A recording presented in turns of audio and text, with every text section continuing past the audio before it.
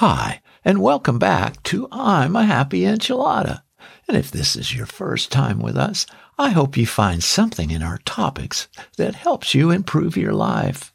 My goal here is to bring awareness to things past and present that can hold one back from reaching their God-given potential, and share simple ways to get started on reducing and removing them from your life path and on your way to happy, joyous, and free.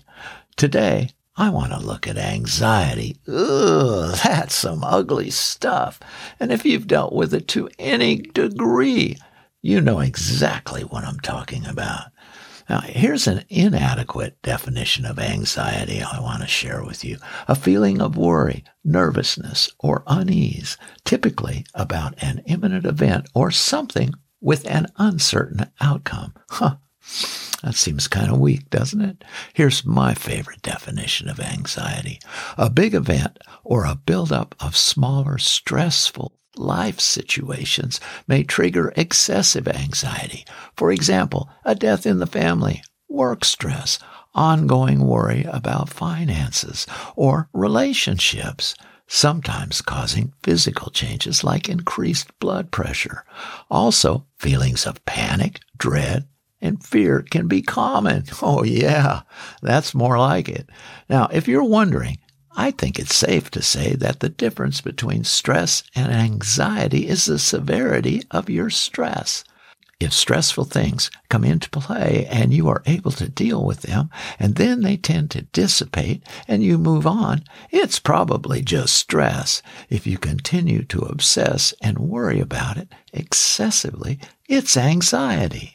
I don't know about you, but for me, I experience different types of stress in my life. In my rental business, I experience water events, electrical events, AC and appliance issues, evictions, and even the death of tenants.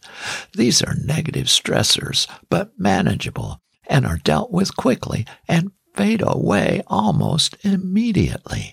At the live events I MC, whether an audience of a few hundred or several thousand people, there are good stressors taking place within me. Scary yet exhilarating pretty much describes it for me. The afterglow from a great show can last for days. I must say, though, it took time for me to accept that there would be stressful situations in my life and being willing to let them go instead of feeling like quitting and running away. Can you relate? Oh man, that's how I used to feel. Now, let's look at some ways we can calm ourselves down.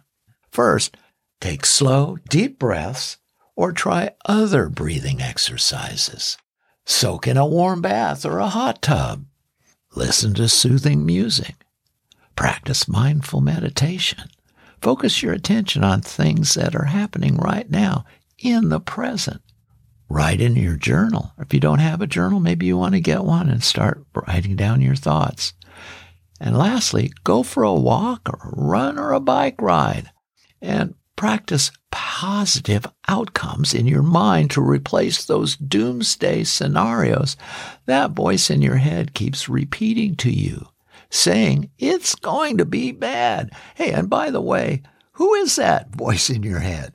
We need to work on getting rid of him as well, right?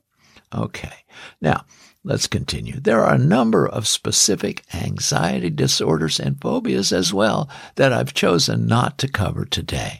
Partly for the sake of time, and partly because I believe you may be better served by first going online for information about your particular issue and then decide whether you wish to self-treat and see how that goes for you, or you may wish to talk to your doctor or therapist about it and get their recommendations.